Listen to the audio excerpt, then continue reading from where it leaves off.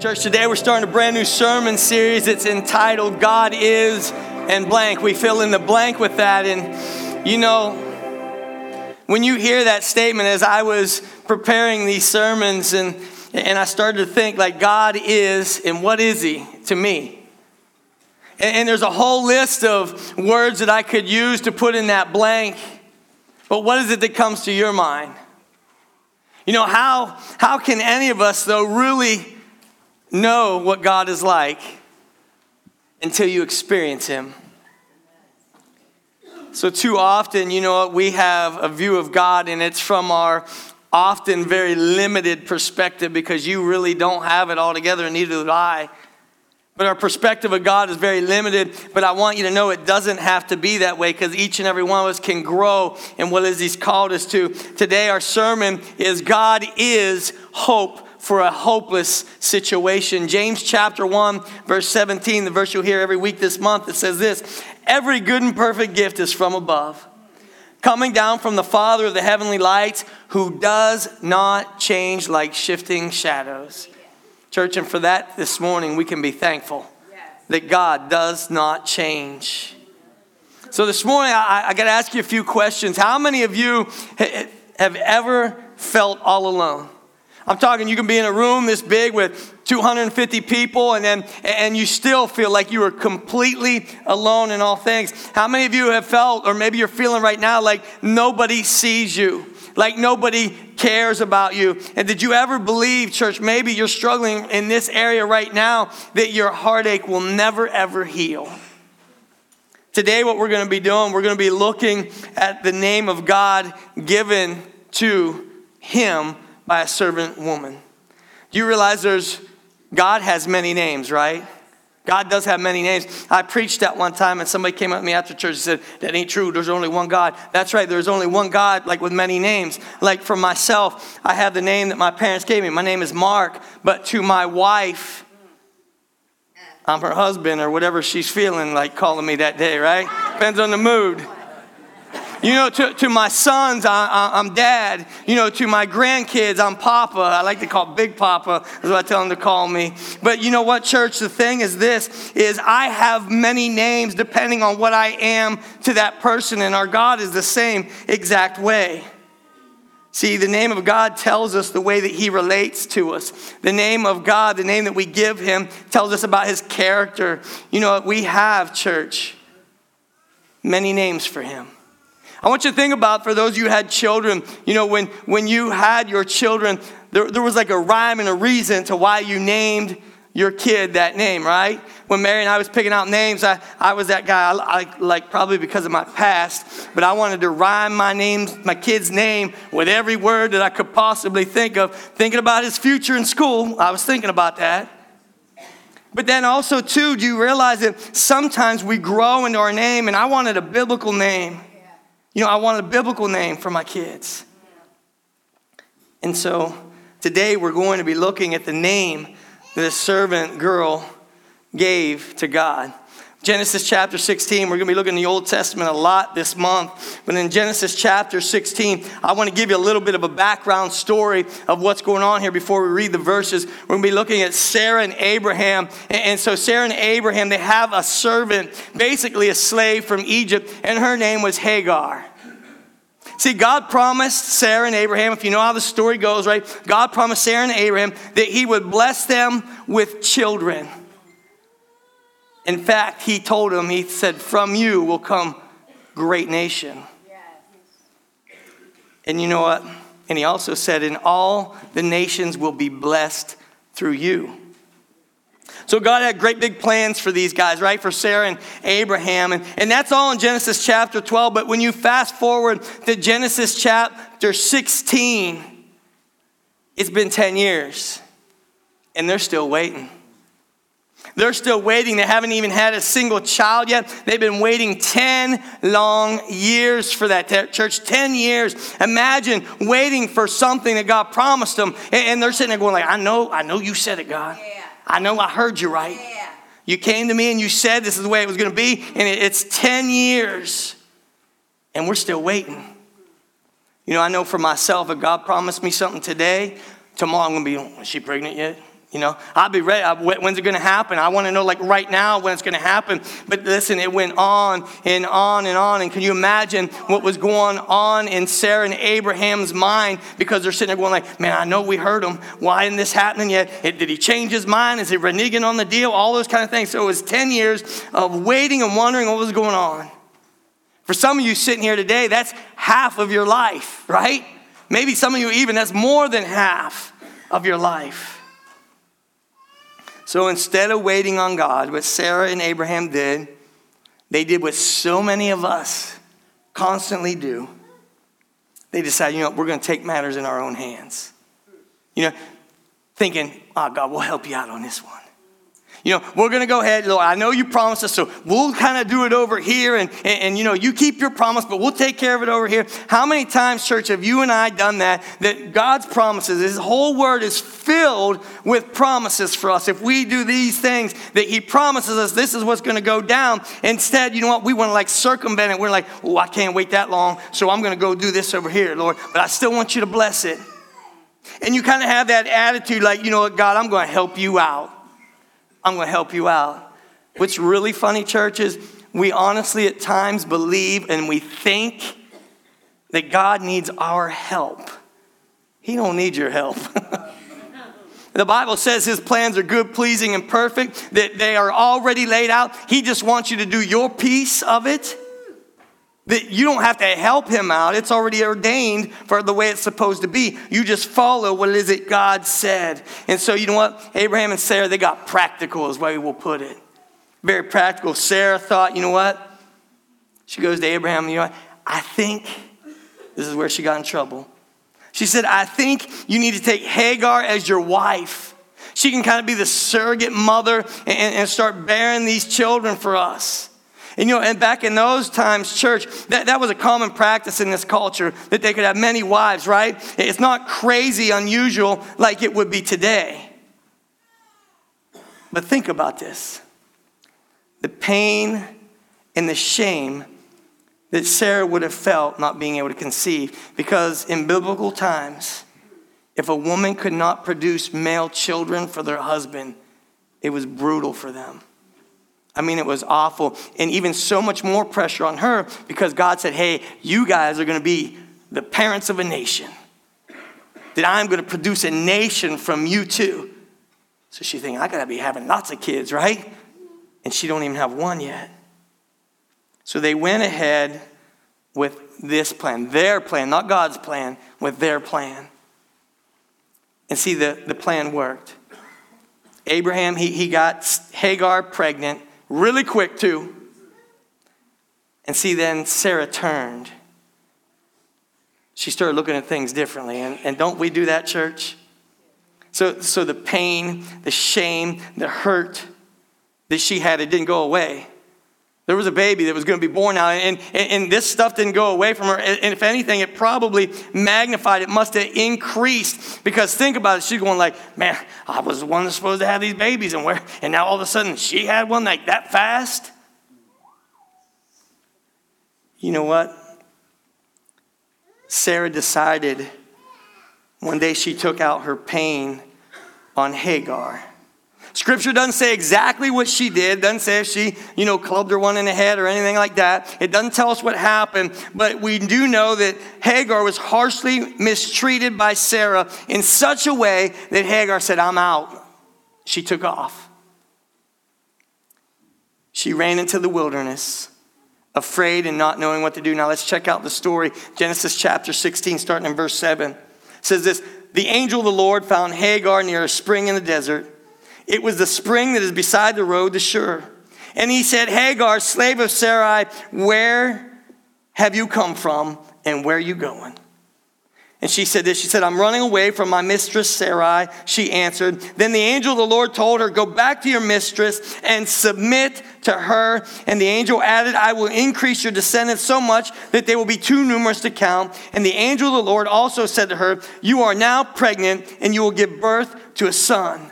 And you shall name him Ishmael, for the Lord has heard your misery. So she's taken off in the wilderness, and all of a sudden the angel of the Lord comes to her and says, hey, listen, it's going to be okay. You need to go back to where you're called to. You need to be back there. But check out verse 13. Verse 12, I'm sorry. She's talking about Ishmael. The angel says this about Ishmael. He said, he will be a wild donkey of a man. His hand will be against everyone, and everyone's hand against him. And he will live in hostility towards all his brothers. Man, can you imagine being a parent, and all of a sudden the angel of the Lord comes to you and says, you know that baby you got right there? Whoo, going to be a donkey of a man. He's going to be just bucking everyone and fighting everybody, and nobody going to like him. He ain't going to like nobody else. You'd be like, Lord, can we renege this deal? Can we renegotiate? Can I have door number 2, right?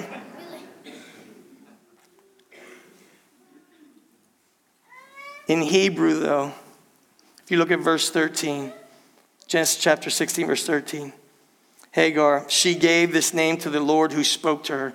You are the God who sees me. For she said, I have now seen the one who sees me. Church, in Hebrew, this word is called El Roi. It means the God who sees. See, church, he is the God who sees. He sees everything. He is all-knowing. He is all-present. He sees everything. And you know what, church? We think that we can hide things from God.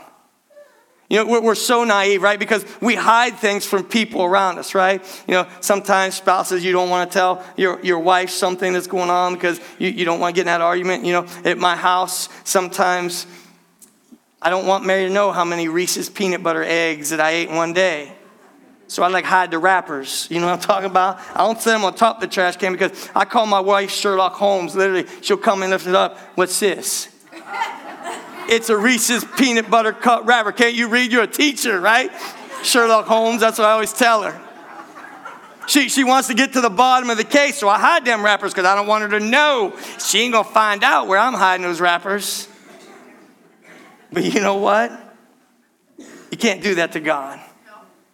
He is the God who sees. Yes. And see, this can cause some emotions in us when you come to realize who he is.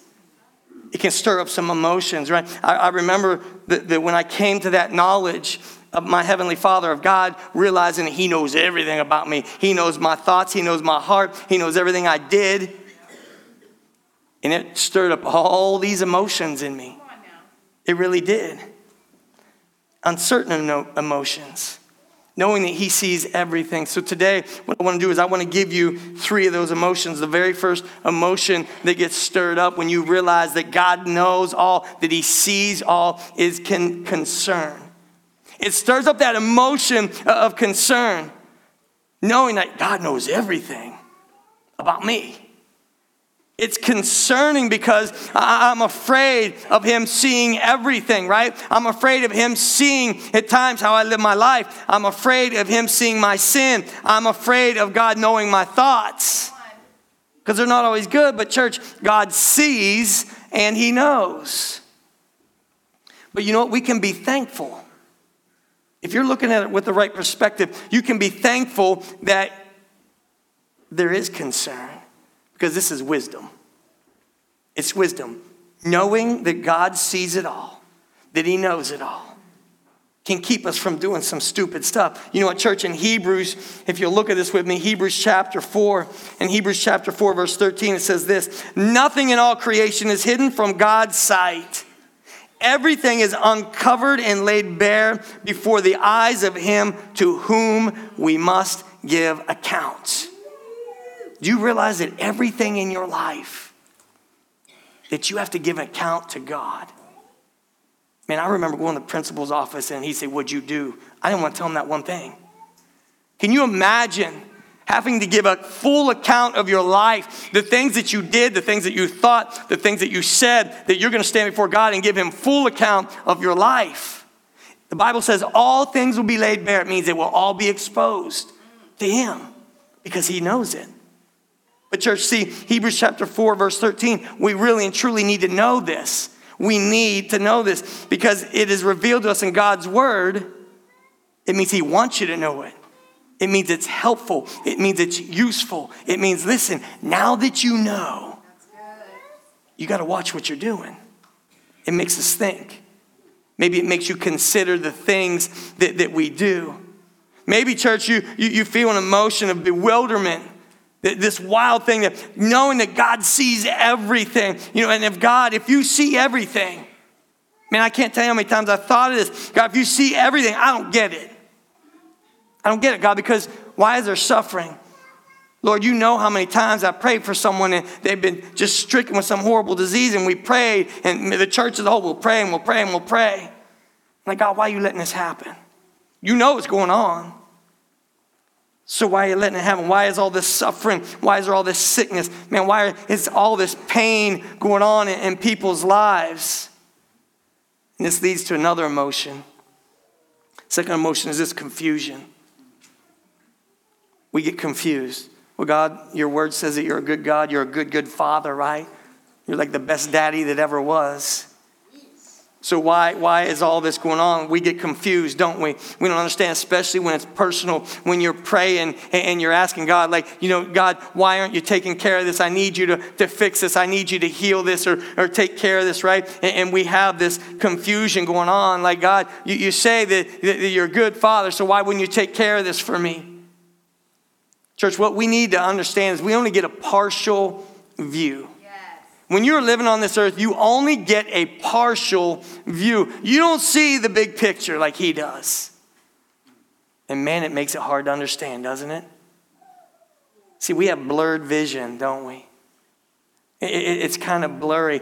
Biblically, right, the Word of God gives us some foundational knowledge. We've got a foundation, all right? I'm a believer in Christ. I understand this is the foundation of it right here. And for some of us, right, maybe you don't understand because it's a lack of biblical knowledge. You're confused. You don't fully understand anything. Church, I want you to get this morning. If you don't get anything out of this sermon, I want you to get this. We live in a fallen world.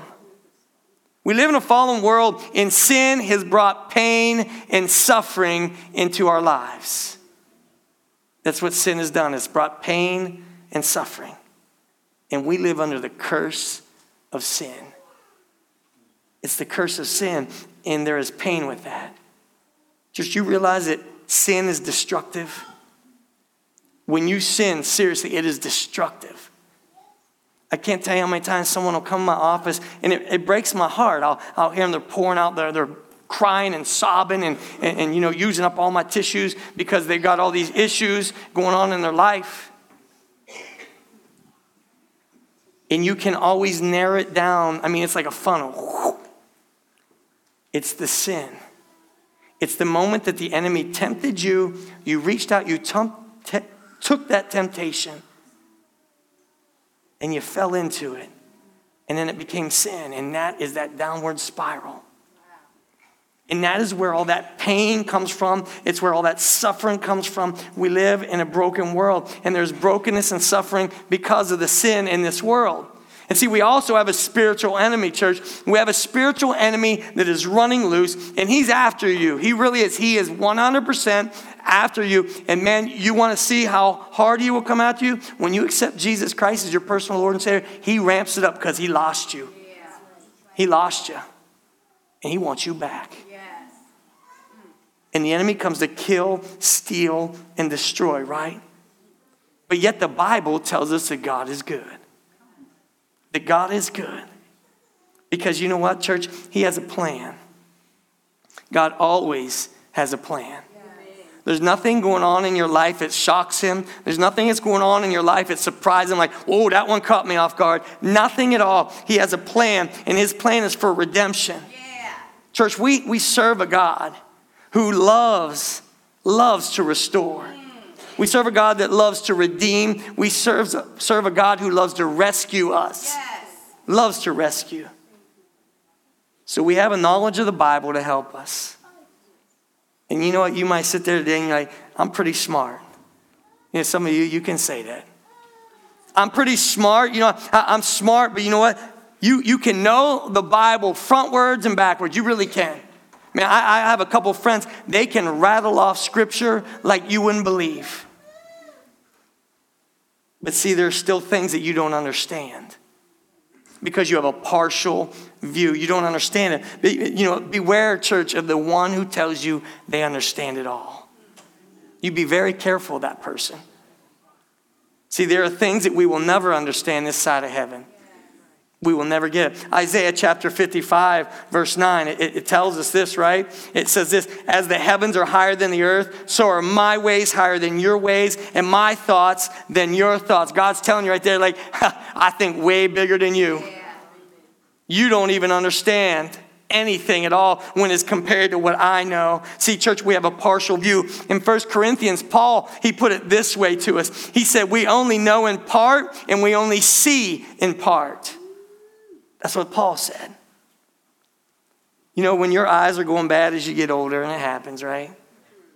And a lot of us, we're too vain, too proud to admit it, whatever you want to call it. Too lazy, too cheap. You don't want to go to the eye doctor. But you know what? Your eyes keep getting worse, and suddenly when you break down, you go to the doctor, you get them contacts or glasses, you put them on, you're like, whoa. I didn't realize how bad my vision was. I didn't realize that I wasn't seeing things at all the right way. And see, God, what he can do, he can open your eyes so that you can see and you can understand some things, not all things. And in heaven, church, you will understand some things. You kind of get it. But right now, church, we don't know what we don't know. That's the way it works out. We can only see parts, and we might get confused because of the fear and because of the pain in our lives. Because fear and pain, you know what it does, church? It causes us to forget God's goodness. Man, when you are in pain, you forget how God is good to you. When you're living in fear, when you're scared to death of what's going to happen next, man, you forget about God's goodness. You forget about what he did last month. You forget about what he did last year in your life. You kind of have that tunnel vision, right? It happens to us all. Hagar, she did the same exact thing, church. So Hagar, she had this revelation from God, right? Saying, hey, here's the way it's going to be. I'm going to bless you. Now you get back there. I'll strengthen you to get through this mess. Then 5 chapters later in Genesis, right? The promised one, the one that God promised Sarah and Abraham, Isaac, right? He's on the scene as an infant. And then suddenly, you know what? He didn't need milk anymore. Lack of a better way to put it, they broke him from the bottle, okay? And so Abraham says, we're throwing one big party. My boy's growing up. He threw this big party, and so they're all enjoying and celebrating that Isaac, right, that he is no longer needing that milk. And Hagar, out of jealousy, right, here goes the ladies again, no offense, women. That jealousy starts stirring up again, and Hagar, she's ticked off. Isaac's getting all the attention. Here's Ishmael, going to be a donkey of a boy, right? He's going to be fighting everybody. And she got jealous, and she mocked Isaac, and Sarah heard her. Ticked off Sarah. So Sarah goes back to Abraham. Get rid of her. Get her out. Get her out of here. Send her packing. So what did Abraham do? Abraham gave him some provisions, and he sent him away. But here's the wild part, church. God told Abraham, he said this, it'll be all right. You send them off. I'll take care of them. God supplied right there. So Hagar, she takes off into the desert and she uses up all her provisions, her food and her water. And then she and Ishmael, they're out in the desert crying their eyes out, right? Because they think it's over. And Hagar, she couldn't take it anymore. Seeing her baby boy suffering, crying, wanting something to eat, she lays him down on her bush and she walks away. She said, I can't bear to watch this anymore. She goes over here, sits down in another bush, starts bawling her eyes out. Because you know what? She's thinking she's going to die in the desert. See, Hagar had forgotten about the God who sees. The God who sees her. The God that takes care of her. And then a voice from heaven comes down and says to her, an angel of the Lord says this, it's going to be all right. He said, it's going to be okay. And then he opens her eyes. And here's the wild part, church. She sees a well that was there all the time. He says, go get a drink. He opened her eyes. That well was there all the time, but she couldn't see it. Because of her fear. Because of her pain. She was separated. Tony Evans, I don't know if you ever heard Tony Evans preach. I love to listen to that guy preach. He's on Word FM. And here's what he says about the situation with Hagar. I'm going to quote him. I really like this. He said, the well that Hagar saw, it was there all the time. But she was too busy crying. She was too busy forgetting about God. She stopped trusting and she stopped looking for God. That is why she couldn't see the well. She was the one. She saw him. She knew God saw her. But she forgot, church. She forgot who he was. She forgot the name that she gave him, El Roi, the God who sees. And she's laying in the desert, bawling her eyes out, thinking God forgot her. Forgetting God's promises to her. Church, how often do we forget to look to the God who sees? How often do we forget, church, in our struggles, in our pain, in our fear, the promises that God has made for you and the promises that God has made for me? When he says, I'm going to take care of it. But boy, you want to know how, don't you? You nosy. You know, when the world's falling apart in my home, and, you know, someone's running around. I have those moments too. I'm not the strongest one always.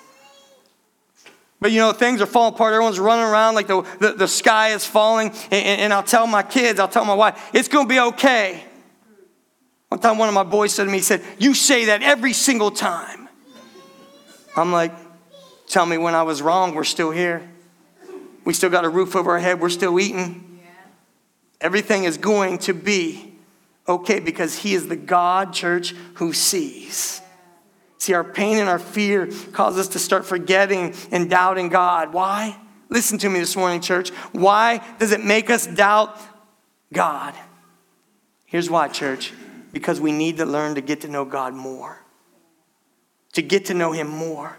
See, Hagar needed to know God a little bit deeper so that she wouldn't forget those things. You know, we can know God. But no matter how well we know him, church, you can always know him a little more than you do right now. And it comes from a relationship.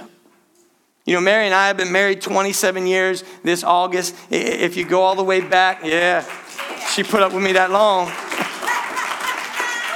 If you go all the way back to where I met her when we were 12 years old and she was my girlfriend, we got a lot of years under our belt. A lot of years. But you know what? My wife, she knows my quirks. And she puts up with them. She knows, right, my imperfections. But my wife also knows my character. One time my wife told me, she said, you're the lyingest preacher I ever met in my life. I got mad at her.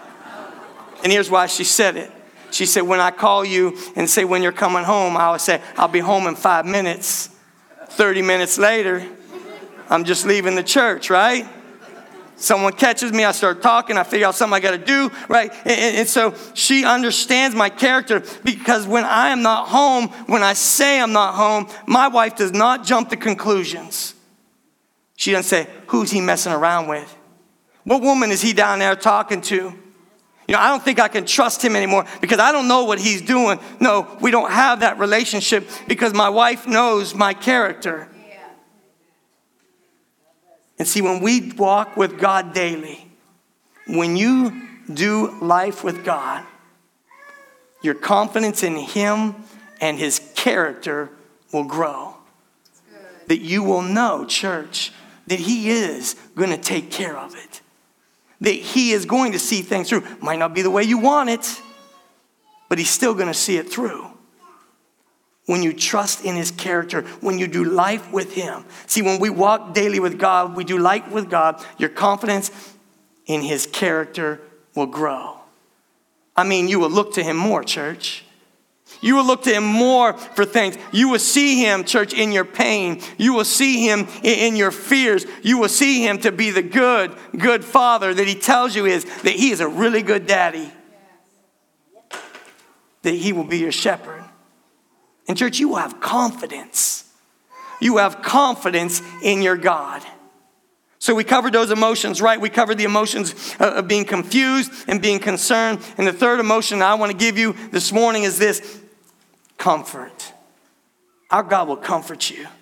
See, Hagar felt the comfort of God. In the presence of God, church, there's peace. there is peace. See, there is a fullness, church, of joy. Imagine the transformation that happened in Hagar when she came to realize. When she opened her eyes, saw the well was right there. And remembered that he is the God that sees her. He is the one who sees her, who knows her. He saw her, church. He knew her name. She realized that God isn't distant at all. He's right here beside me. She realized that he isn't unknowable, that he is a personal God, and that he is caring, church, that he is attentive. And she named him El Roi, the God who sees. Do you realize today, church, that God really, truly is not far away? He's not far away from you. Church, he's not asleep. He knows you. He is intimately involved in your life. He even knows what you've been through. He cares. He doesn't miss a thing.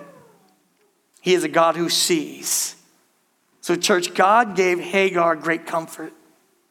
He not only gave her comfort, he gave her a future hope. He said, you get back there, I will strengthen you. I'll take care of you. I know it's going to be tough. I know that's a messy situation that you're going back to, but you go back to your master and you live the life that I've called you to. So she had a future hope, church. She could go back in that difficult situation and she could endure it. She knew that God was with her and he cared for her. Matthew chapter 6, verse 26. Man, you guys have heard this verse so many times. He said this, he said, look at the birds of the air. They do not sow or reap or store away in barns, yet your heavenly Father feeds them. Are you not much more valuable than they? Church, do you realize how valuable you are to your heavenly Father? God sees you. He sees your worries. He sees your fears. He sees your insecurities. And not only that, church, he is seeking you out this morning. He's seeking you out. God wants to replace your pain with peace.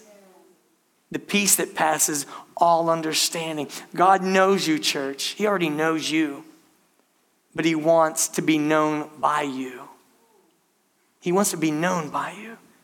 That you know his character, you know who he is, and he wants you to seek him, church. He wants you to seek him. And when you seek him with all your heart, the Bible tells us in Jeremiah that he will be found. It's a declaration, he says. You will find him. And when you find him, church, you will begin to see his love. You will see his mercy. You will see peace. You will see a holiness that will transform you. You will see hope. Church, you will see a way maker. You will see joy. And more than anything, here's what you're going to see. You will see freedom. He will set you free. So this morning, as I ask the praise team to come up here today, I want to share one last verse with you, and it comes from Psalm 121, verses 1 through 2. And it says this, I lift my eyes to the mountains. Where does my help come from? My help comes from the Lord, the maker of heaven and earth. Church, I want to remind you this morning, he is the God who sees.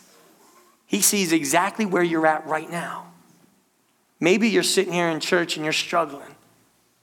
I mean, you're struggling big time. You're coming to church today and you don't even know which end is up because your life is just upside down. You're struggling so much. I don't know what you've got going on. But I want to encourage you not to be like Hagar in the middle of the desert where you just give all hope up. So much so that you cast the most important things away from you and say, I give up. It's not worth it anymore. And I hope for you this morning that you will recognize and that you will see the God who sees you, the God who cares about you, the God who understands you. Listen, he understands everything about you. He made you. He put you together.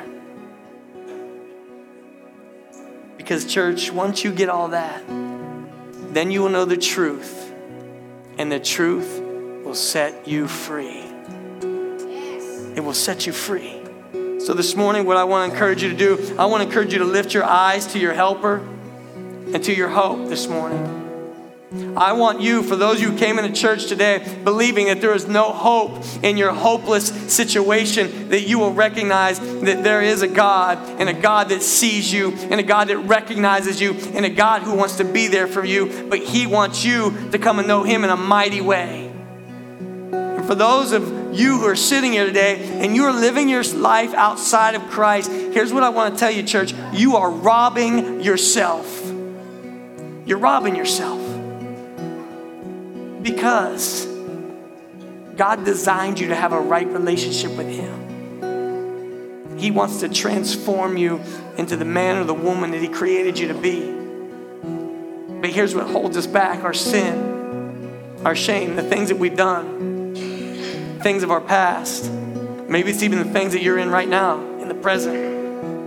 Here's what I want to tell you this morning, church. God can make all things right.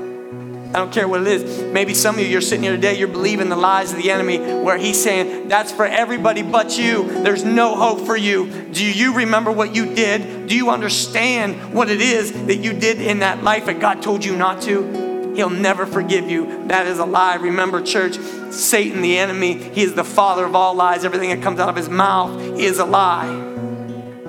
There is a hope for you, and it comes through Jesus Christ. So this morning, if you've never accepted Him as your personal Lord and Savior, I really want to encourage you, come out of the desert. Stop being hungry. Stop being thirsty. Stop being that person that is living with no hope. And it's this simple, church. We make it too hard. All you have to do is confess your sins to Him. Admit it. He already knows them. You ain't telling those secrets. He wants you to confess them to Him. Repent of them. And He wants you to accept His Son Jesus as your personal Lord and Savior. And don't go back to that old life. Stop going back, church. Stop wanting to touch that old thing that keeps hurting you. Walk forward into the newness that He gives you, and to follow Him in Christian baptism. And so, church, that is for you today. If that is someone, if God is speaking to your heart about that day, I want you to come forward. We can have someone pray with you this morning so you can receive Christ. And for the rest of you people who are here today, you believers in Christ, how many of you right now are living like Hagar did in the desert? You've forgotten what God has done in your life. You've forgotten. And you're sitting there thinking it's hopeless. And there is a well right there in front of you. God wants to reopen your eyes today, church, so that you can see what it is that He is doing. So how about it? Let's stand together and let's sing. But I want to encourage you, church, to respond this morning.